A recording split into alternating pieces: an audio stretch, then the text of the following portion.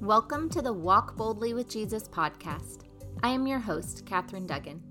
I created this podcast to inspire you to walk boldly in your Christian faith.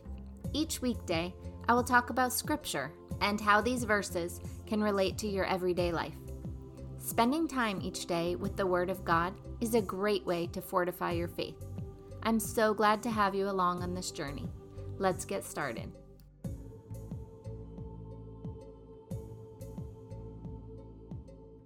The title of today's episode is 3 Commands. The scripture verse is Romans 12:12. Rejoice in hope, be patient in tribulation, be constant in prayer. Wow, this is a relatively short verse, and yet it gives us 3 different commands in that short amount of time. The first is rejoice in hope. You may not think this sounds difficult. Rejoicing is fun, and who doesn't like to celebrate, right? The verse says to rejoice in hope. What is hope? Hope is a feeling of expectation and desire for a certain thing to happen. Another definition was a feeling of trust. We are not rejoicing because we got what we wanted. We are rejoicing because we expect to get what we desire. We are rejoicing because it is possible that we will get what we desire. Hope and trust are really difficult for a lot of people. It's easy to hope for things that we don't have a strong personal attachment to. I feel like I could rejoice in hope that my nephew wins his football game. I believe that it's likely to happen, and if it doesn't, I was not personally invested as much as he was. But what about when the stakes are higher? What if I am hoping for something that means a lot to me? What if I'm hoping to get a job that I've been rejected from 3 times already? What if I'm hoping for a healthy pregnancy when I already had 2 that were not? Do you see how hope can be tricky? In order to hope for something, you have to be vulnerable. You have to place your trust in something other than yourself. This is hard for many people. If you're having trouble hoping for something you really want, I hope you know that you're not alone. It seems as though we talk about hope like it's an easy thing to do. We use the word in very different ways and seem to assign the same weight. We say, I hope you enjoyed the birthday party. And we also say, I hope you get that job. We say those things in the same way, but they mean very different things. Whether you have fun at a party or not is completely in your control. Whether you get a job or not is not completely in your control. Also, you're probably more emotionally invested in finding a job than having fun at a party. I know several people that have deep desires, and they've been waiting for them to be fulfilled for a long time. I get why it's not easy for them to hope. They can't rejoice in hope because it hurts too much for them to hope. They have hoped for years, and they can't see how they're going to attain their desires. They feel like they've been strong, and they've hoped, and now they feel as though it's too painful to hope. If this is you, I urge you to confide in someone that you trust. Tell that person your desires and ask them to hope for you. Don't give up on your desires.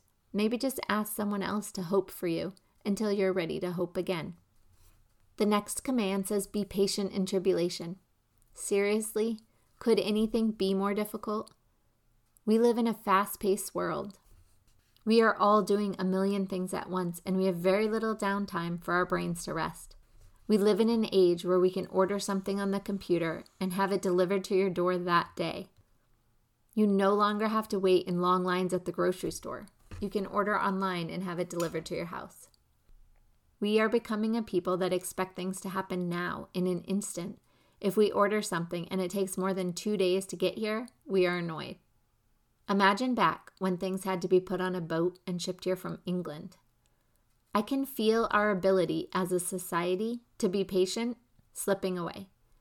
If we're losing our ability to be patient with the small things, how is it possible that God is asking us to be patient in tribulation? Tribulation is cause of great trouble or suffering. So when we are suffering the most, God wants us to be patient? That's not easy.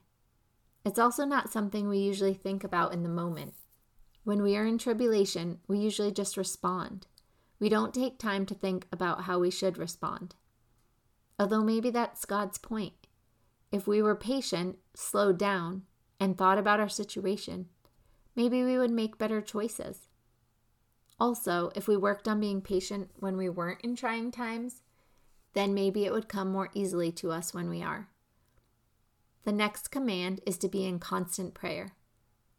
Now, this is something I have researched as I question, how can we be in constant prayer? We need to sleep, we need to eat, we need to take care of ourselves and our loved ones.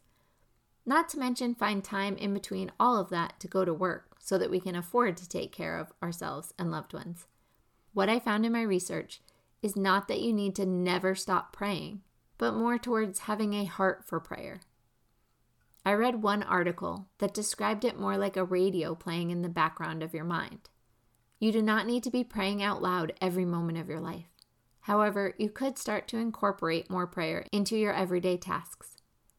I just read something the other day, I'm not sure where I saw it, about how great it was to say the Liturgy of the Hours. The Liturgy of the Hours forms the official prayer set, marking the hours of each day and sanctifying the day with prayer. Priests and consecrated religious men and women are required to say these throughout the day. However, even if you are not consecrated, you can say these prayers. They will only strengthen your spiritual life. A great way to incorporate prayer into your already busy schedule is to pick a task and devote that time to prayer. For instance, you could pray for a different person with each piece of laundry you fold or each dish you wash. You could say a prayer while you're vacuuming or dusting. Another great thing to do is to dedicate each task to someone or some cause. For instance, before you start washing the car, you dedicate that time for the needs of your mom. Maybe before you begin making dinner, you dedicate that time for the needs of the homeless. I know that we are all busy. I'm not suggesting that you add 3 hours of kneeling down prayer time into your schedule. What I am suggesting is that you add prayer into the tasks that you're already doing. Matthew Kelly talked about praying without ceasing in at least one of his books. He said when he was younger, his mentor told him to write the initials of someone on each page of the books that he had to study for school. Then pause for a moment before each page and say a quick prayer for that person. He had to study anyway. This just turned that studying into praying time as well. There are many ways you can incorporate prayer into your current lifestyle. I wrote a blog entitled Pray Without Ceasing about a year ago. I will put a link for that blog in the show notes, so if you're interested in learning more about the ways to pray without ceasing, you can check it out. Dear Heavenly Father, I pray that you bless all those listening to this episode today. Lord, help us to follow these 3 commands that you gave us in this verse today. These are not easy commands, and we can't do them on our own. However, we can do all things with you. Help us to be brave and vulnerable and rejoice in the hope even when it's hard, even when we're afraid. Help us to be patient in the tribulations, Lord. Help us to learn how to be in constant prayer, Lord Jesus. Help us to learn how to be in constant prayer, Lord Jesus. We thank you for all that you have done for us. You are truly amazing. We love you, Lord, and we ask all of this in accordance with your will and in Jesus' holy name. Amen. Thank you so much for joining me on this journey to walk boldly with Jesus. I look forward to spending time with you again tomorrow. Have a blessed day.